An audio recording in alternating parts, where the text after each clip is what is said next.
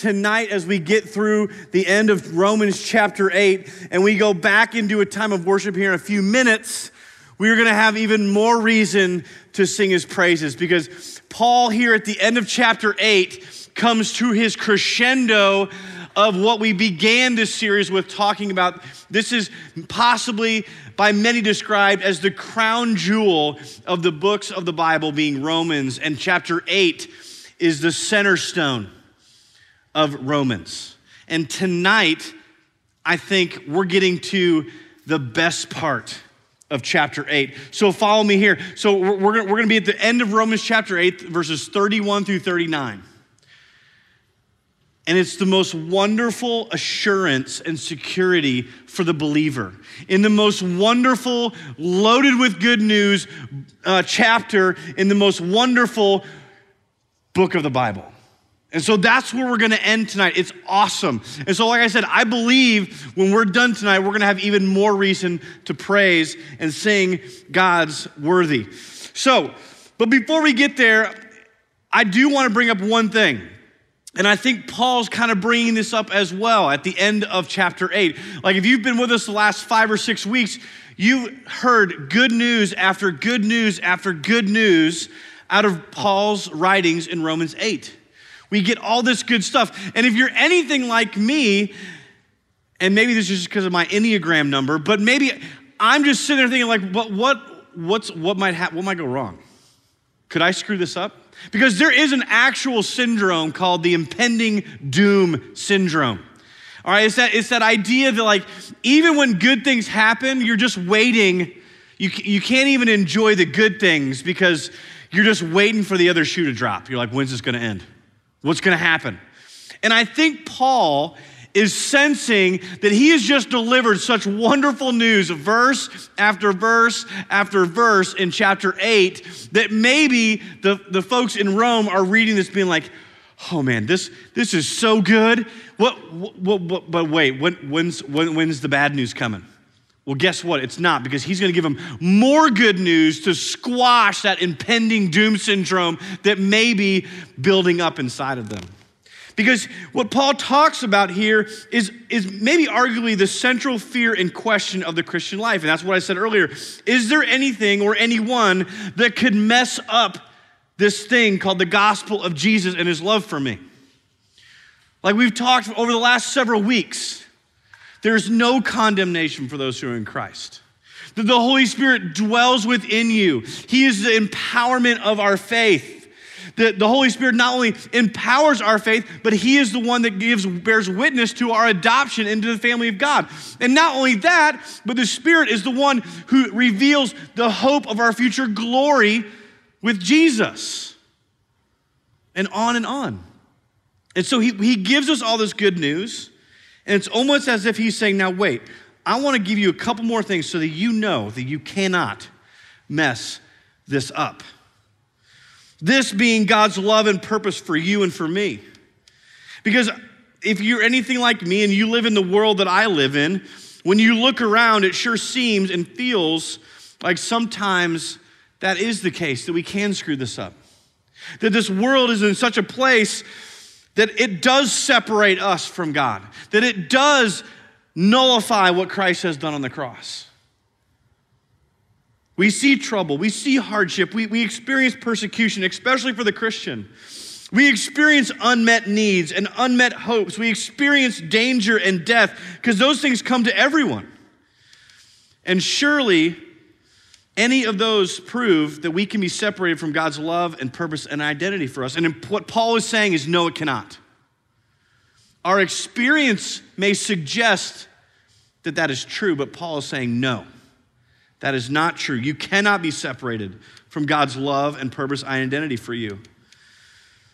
So tonight we're going to talk about our security in that God's love overcomes all accusations, all condemnation, and all separation. And in fact, sets us free to live in our new identity and live out our new purpose. Let me say that one more time. Tonight we're going to talk about our security is in God's love that overcomes every accusation, any condemnation, and any separation, and actually sets us free to live in our new identity and live out our new purpose in Christ. So if you haven't already, go ahead and turn your Bibles to Romans chapter 8, verse 31. This is where we're going to be tonight. As always, I want to set this up a little bit. As I've said earlier, this is Paul's crescendo at the end of a wonderful message of the gospel of Jesus Christ. This is the pinnacle. And in verse 31 through 39, Paul is actually reflecting back on what he's already said, not just in chapter 8, but he's actually summarizing all the way back to chapter 5, chapter 6, and chapter 7, and chapter 8. And so he gets to this place where he kind of summarizes it, and he asks 4 rhetorical questions in this section we're going to look at. The section splits up into 2 specific places. Verse 31 through 34, we kind of see this legal argument coming forth. We're seeing words like condemn. We're seeing words like accusations. We're seeing words like justified. And so you get this very legal language that Paul's using. And then in verse 35 through 39, he shifts away from the legal and starts talking about the love of God. All right, so we see 4 rhetorical questions here, but it's split up into 2 sections. But there's also this kind of weird, I don't know, what do you call it? It seems like Paul's talking about someone very specific that up to this point, we have not mentioned, we have not talked about, Paul has not talked about. He seems to be talking with our enemy, Satan, in mind. He is the who that I believe Paul is talking about. Because I don't know anyone else who loves to repeatedly accuse us, condemn us, and attempt to separate us from the love of God other than our enemy, Satan. And so Paul seems to be addressing this who. If you're a Harry Potter fan, it's almost like Paul is saying, he who shall not be named, right? Like he doesn't say his name, he just says, who this, who that. You see, Satan loves to go back constantly to the Garden of Eden. And what I mean by that is he loves to go back to his original question that brings accusation and condemnation and separation. The question that Satan loves to always dangle in front of us is, did God really say that? Did he really say that he loves you? Did he really say that he cares for you? Did he really say that he's working all things out? Does that really mean all things? You see, he loves to throw in that question in different ways, shapes, or forms. And so tonight, we're going to look at how Paul combats this impending doom of the doubts that Satan tries to throw at us. So verse 31, we'll start reading. We're going to read through the whole section, then we'll come back. Verse 31 says this, "What then shall we say to these things? If God is for us, who can be against us? He who did not spare his own son, but gave him up for us all, how will he not also with him graciously give us all things?" Verse 33, "Who shall bring any charge against God's elect? It is God who justifies. Who is to condemn? Jesus is the one who died. More than that, he was raised. Who is it who sits at the right hand of God, who indeed is interceding for us? Who shall separate us from the love of Christ?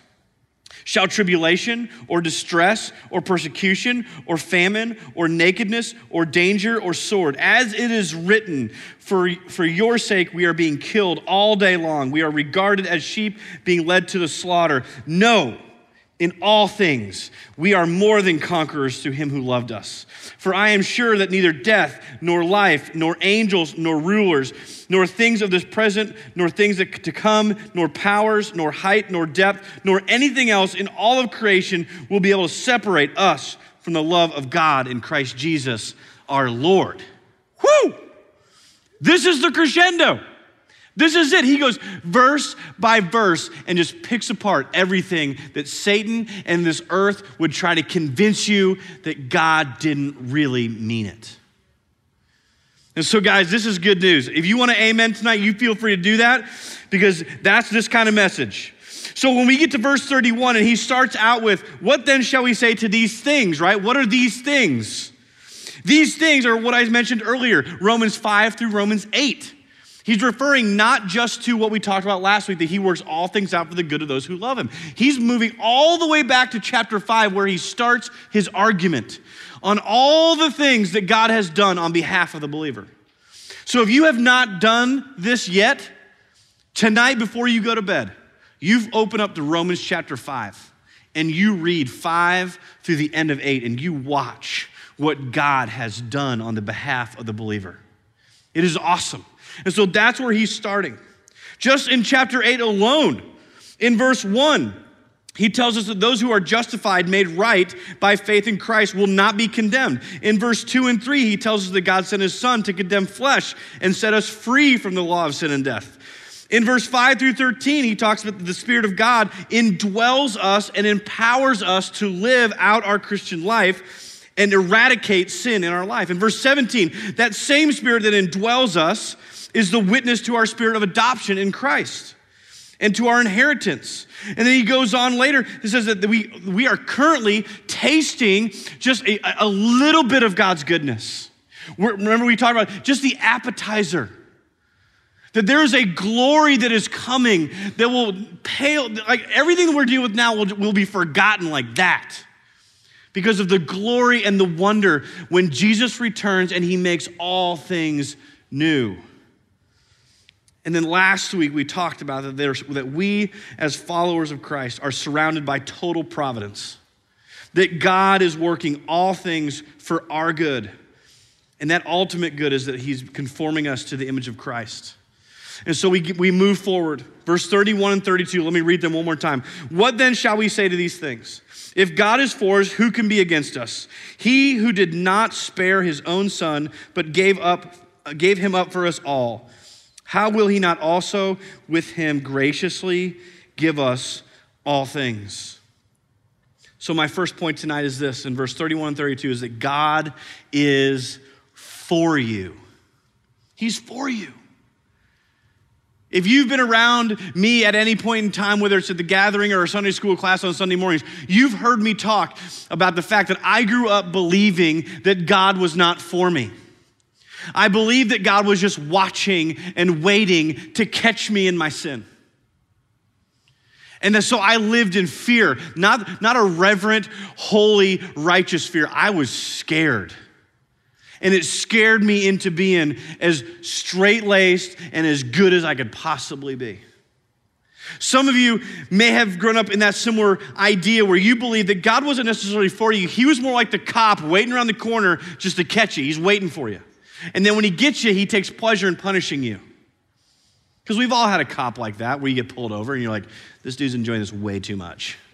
Right? But that kind of bleeds into our view of God. But Paul is saying right here at the very end of all this good news is that God is for you. How do we know that God is for us? Right there and right there is called the cross of Christ. It is the evidence that God is for you, that he loves you. But somehow in life, whether it's circumstantial or situational or relational or financial, we get this idea that God's not really for you. Because Satan loves to whisper, is he really for you? If he was really for you, wouldn't this be happening? If he was really for you, would that have happened? You fill in the blank. But I know all too well in my life, that's the whisper that comes quickly, is that whisper of, really? Are you sure God's for you? Because oftentimes things happen where I'm like, God, why? Why would you let this happen? And that's when Satan moves in and says, because he doesn't love you. He's not really for you. And that would be a lie. And here's why we know this. In John, quickly, let me say this. And we hear echoes from Paul of John 3:16. For God so loved the world that he gave his only son. In 1 John 4:9, John says again, this is how God showed his love among us, that he sent his one and only son into the world that we might live through him. You see, if God, who purposed all of creation and all of eternity, and he is all powerful, why are we afraid of opposition? That's the question Paul is raising. What shall we say to all these wonderful things? If God is for us, then who can be against us? It's like the ultimate playground, like my dad's bigger than your dad, so I'm not afraid. Bring it on. What do you got? Because even if you do get to me, guess what? God's going to work it all out for my good and his glory. So come on. We can walk in confidence, not arrogance, confidence. Because we know that God is for you.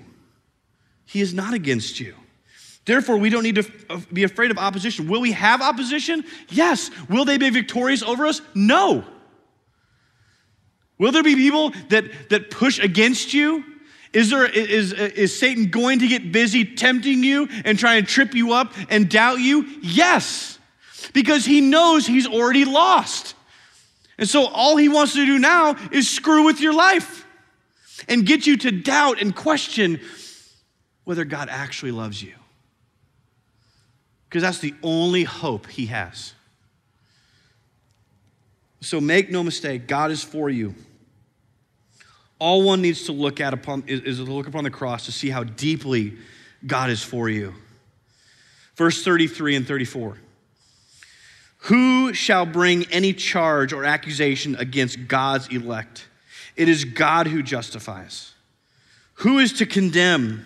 Christ Jesus is the one who died. More than that, he who is raised.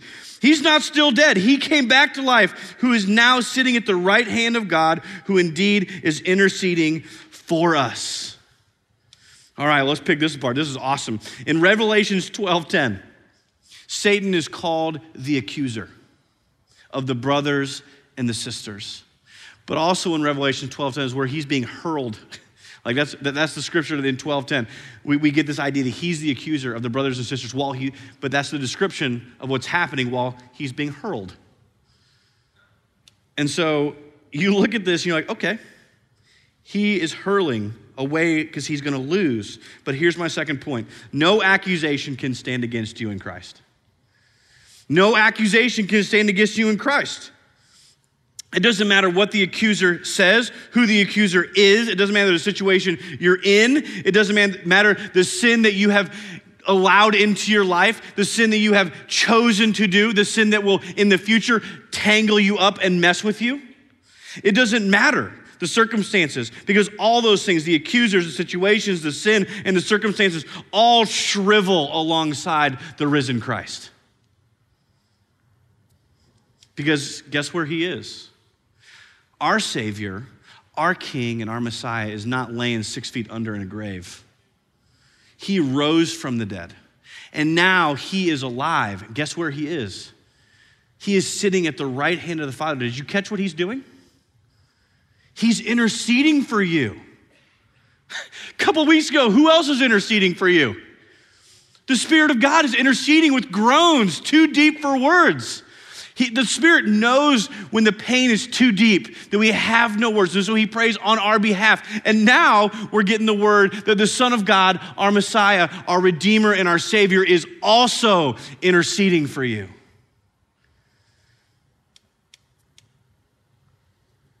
But the accuser remains. He's the accuser. This is where he has the most fun in our life. And so my question at this point is, how does he accuse you? How does he accuse you? How does he cast shame onto you? How does the enemy try and derail you with lies, accusing you?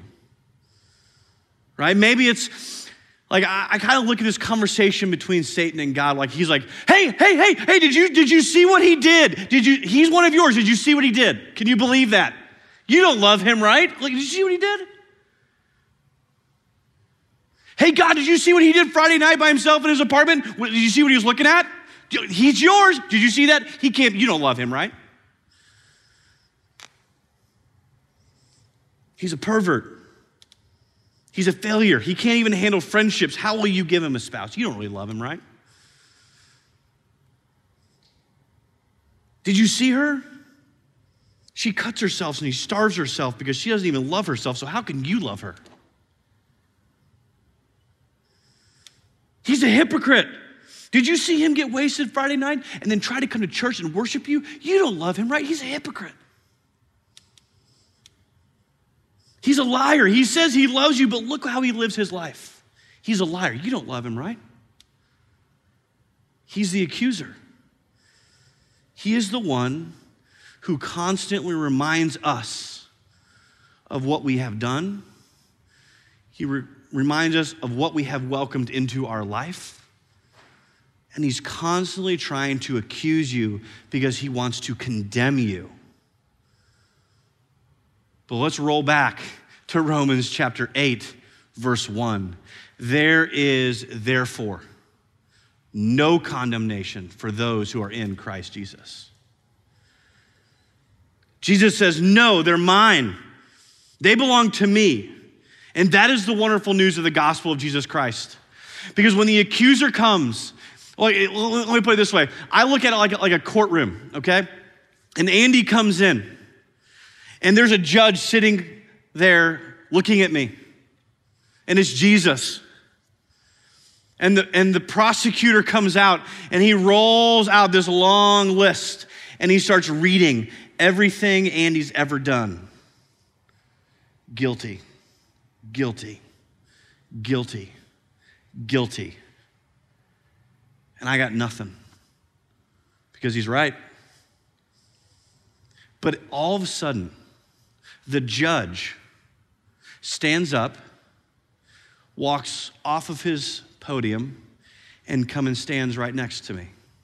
And he stands right next to you. He takes off his judicial robe and he says, not today.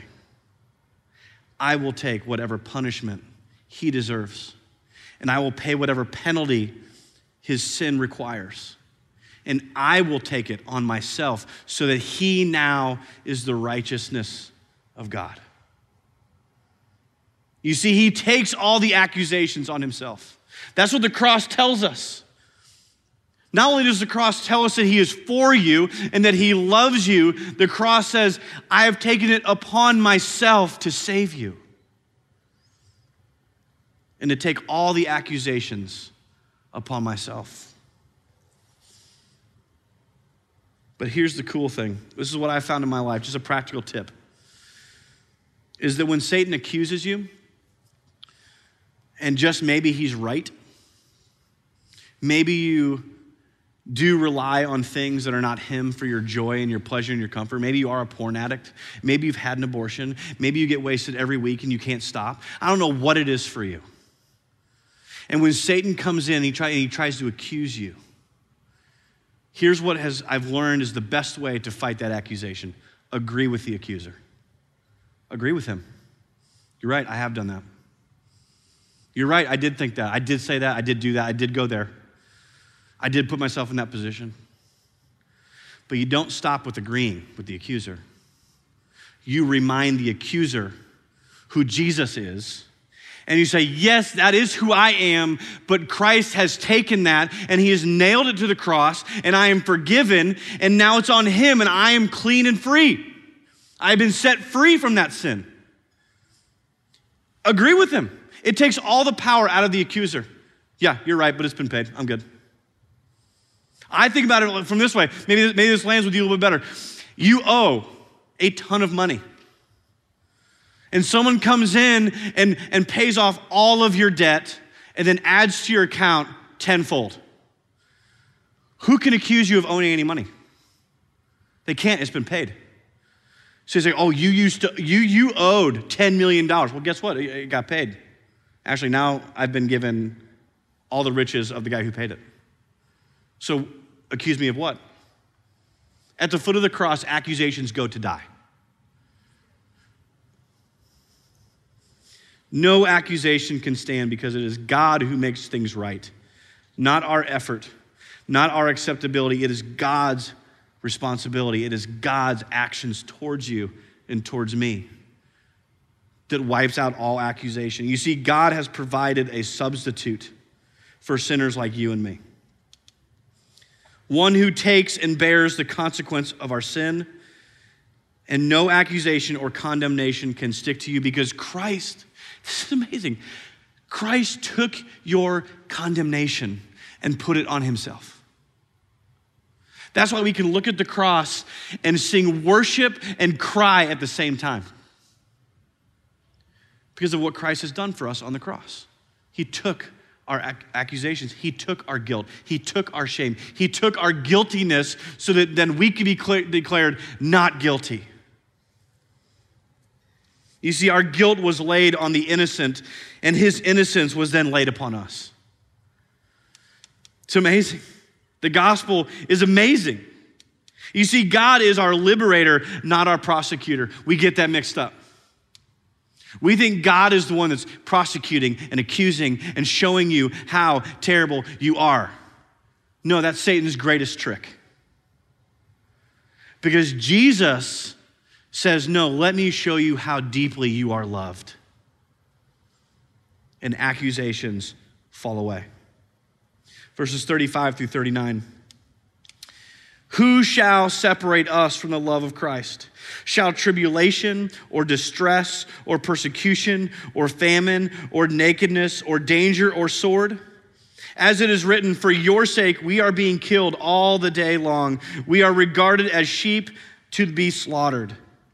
Verse 37, no, in all these things we are more than conquerors through him who loved us. For I am sure neither death, nor life, nor angels, nor rulers, nor things present, nor things to come, nor powers, nor height, nor depth, nor anything else in all of creation will be able to separate us from the love of God in Christ Jesus our Lord. Number 3, nothing can separate you from the love of God. Nothing. Nothing. You see, sometimes hard times, stress, anxiety, persecution, maybe it's unmet needs, unmet desires, dreams that have been dashed, maybe it's physical danger or violence. All these situations would seem to tell you that you can be separated from God's love, because if God loved you, you would have your dreams. If God loved you, all your needs and wants would be met. If God loved you, you would have the job that you want. If God loved you, you would have the salary that you deserve. If God loved you, you'd have a career that you love and you'd work with people that you get along with. If God loved you, you'd be married. If God loved you, your marriage would have worked out. If God loved you, like you hear Satan get into our head, trying to undo everything Paul has talked about in Romans 8. He's not working all things out for your good, because if he loved you and he was for you, it would have worked out for your good. The way you determine good, the way that you want it. I'll tell you right now, I was having a conversation earlier today about this idea. If the litmus test for being good is to give someone everything they want, how they want it, and when they want it. If that's the litmus test, whether God is good or not, then I'll tell you this. The worst parenting strategy in the world, and we try and project it onto God and say, run the world that way. If I gave my children everything they want, how they want it, and when they want it, I would grow up the most entitled, selfish, narcissistic people. And no one would tell you that's a good way to parent people. But somehow we get this idea that if God actually loves us, if he's actually for us, then you will do what I want, when I want, how I want it. And Satan tries to sneak in and say, guess what? It didn't happen the way you thought. He must not love you. It didn't happen when you wanted it, so he must not be for you. Here's the crazy thing. Not only is God for you, and he loves you, in Matthew 11, Jesus himself invites you. Come to me, all who are weary and burdened, and I will give you rest. Not your situation. Your situation will not give you rest. I will give you rest.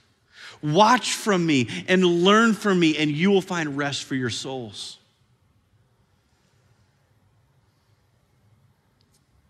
I love how Paul throws Psalm 44:22 in here, where he says, for your sake, we are being killed all day long. We are regarded as sheep to be slaughtered. Doesn't life feel that way sometimes? You're just like, man, it's just one thing after the other. I just feel like I'm walking into a brick wall every day. My heart is being broken all the time. It just feels like that. And Paul throws it out there. He's like, listen, this has been happening to God's people for a long time. That's called a life lived east of Eden. A life that's lived in a world tainted and corrupted by sin. That there will be pain and there will be suffering and things will hurt. But I love what Jesus says in John, I think it's 16:33. He gives two promises. Jesus says this, you will have trouble in this world. Promise number one. Fantastic, thanks Jesus. Was looking for something else. But he doesn't stop there. He gives a second promise. But he says, take heart. I have overcome the world. He says, yes, you will have trouble, but I have overcome the world. That's why Paul can say that in Christ, we are more than conquerors through him who loves us. Because Christ has conquered. He didn't just die and stay there. He died and rose again and now sits at the right hand of the Father interceding for you. And so we can walk through life knowing that our Savior, our Messiah, is not some statue. It is not some mystical idea. It is a person, and he is alive, and he is interceding for you, and he is working all things out on your behalf. Satan loves to use our circumstances and situations to undermine the truths of God's love for you. Let me say that again. Satan loves to use your circumstance and your situation to undermine the very truth of God's love for you. It's like I said a minute ago. He takes those ideas of I'm not in the job I want, God must not love me. Like those situations. I'm not married yet, he must not love me. I'm not making what I want, he must not love me. Here's my encouragement to you. Don't stop trusting when trouble comes. Let the trouble lead you to trust. Don't stop trusting God, who is for you and who loves you when trouble comes. Let that trouble lead you to trust. It's one of my favorite things that parenthood has taught me, and I hope all of you get to see this and experience this someday. Because there's only a window for it. My oldest is about to exit that window. But it's called a childlike faith. Because when my kids get scared, when something happens that freaks them out, that they cannot explain, that they don't know what's happening, whether that's an earthquake, whether that's a thunderclap, doesn't matter what. Maybe it's just Jurassic Park and there's a T-Rex on the screen. I don't know. But when trouble comes for them, they only have one solution to that problem. That is to find dad. That's it. And they just dig their face straight into my chest or maybe my belly. It's a little softer. But that's their solution. When trouble comes, they don't stop trusting. They run to the one who they trust. They don't doubt my goodness. They run to who they know is good. They run to those who they know love them and are for them. And we're the same way with God. When trouble comes, don't run because it doesn't feel good. Run to the one you know is good. Because nothing, no situation, no job, no relationship can separate you from the love of God. In verse 38 and 39, he says this. Paul says, nothing in the human experience, death nor life. Nothing in the spiritual realm, angels or demons. Nothing in time, nor present nor future, or anything that opposes God, God's people, any powers. Nothing in space, neither height nor depth, can separate you from the love of Christ. He's there. Height, depth, there, opposition, whatever. God loves you. And nothing, no situation, no person, no heartbreak, no sin, they can't separate you from the love of God. He loves you, and he's for you, and he's invited you. This is wonderful news. He is for you, and he loves you, and he has invited you. So this is where we've been. Number one, God is for you. Number two, there is no accusation that can stand against you. And thirdly, nothing can separate you from God's love for you. So what do we do with this? This wonderful news that God is for you, there's no accusation that can stand against you in Christ, and there's nothing that can separate you from God's love. What do we do? I want to offer three things. Number one, and this is for those who have never surrendered and given their life to Christ. And I want to this is Romans 8, people. We got to talk about this. Don't miss this moment, because for some of you, for the first time tonight, you need to surrender your life to Christ. You need to give up and give over your life to Jesus. You need to stop striving and trying in your own way to be acceptable to God, because that ain't going to happen. That's a non-starter. And so for some of you, you need to surrender to Christ and give up and give over, because you're not even intruding. God has invited you. He says, come to me, follow me, and you'll find rest for your souls. Secondly, maybe you are a believer, but you are too easily distracted by the doubts and the lies that Satan would love for you to believe, that he doesn't care for you, he is not for you, and that he doesn't love you. Maybe you're listening too much to those things. My encouragement to you is simply this: remember and rest in these truths that we talked about in Romans 8. Remember and rest. Let that little anxious heart inside of you rest in the promises of Romans 8. That there is no condemnation. That the Spirit indwells you and is looking to lead you and guide you. That same Spirit confirms that you are an adopted daughter and son of God. That he is working all things out for those who love him. And that there is nothing that can separate you from his love. Maybe for some of you, you just need to remember and rest in those truths. And thirdly, for those in the room who are Christians, don't stop at remembering and resting. Live out your new life in Christ without fear of anyone or anything. We can't, guys, Jesus did not come to die on the cross so that we could just simply remember and rest. It's not why he came. We aren't set free to be passive, but to live out our new purpose and passion. We aren't set free to be scared, but to live with a sacred and secure confidence. We weren't set free to turn inward, but to turn outward and take this amazing news of the gospel of Jesus to everyone who's still shackled and enslaved to sin. We have the key. We have the knowledge of who Jesus is, so we cannot afford to just remember and rest. We have to get going in our purpose in life as Christians. We have not been set free just to come and see another church service. We were set free so that we could go and be the church and the hope of the world in Oklahoma City. If we're just coming to another church service on Tuesday nights, shame on us. If we're just coming to build a country club of young adult Christians where we hopefully can meet our spouse or find a roommate or get some friends, shame on us. Jesus did not set you free just for you. He set you free so that you might take the key to those in your sphere and bring the good news of Jesus, because he is working all things. So let Romans 8 be a catalyst, because some of us haven't surrendered. Some of us haven't remembered. We've forgotten the goodness of God. And some of us have stopped, and we're not actively sharing our faith. I always tell people this, because this is true in my life. This is just personal experience.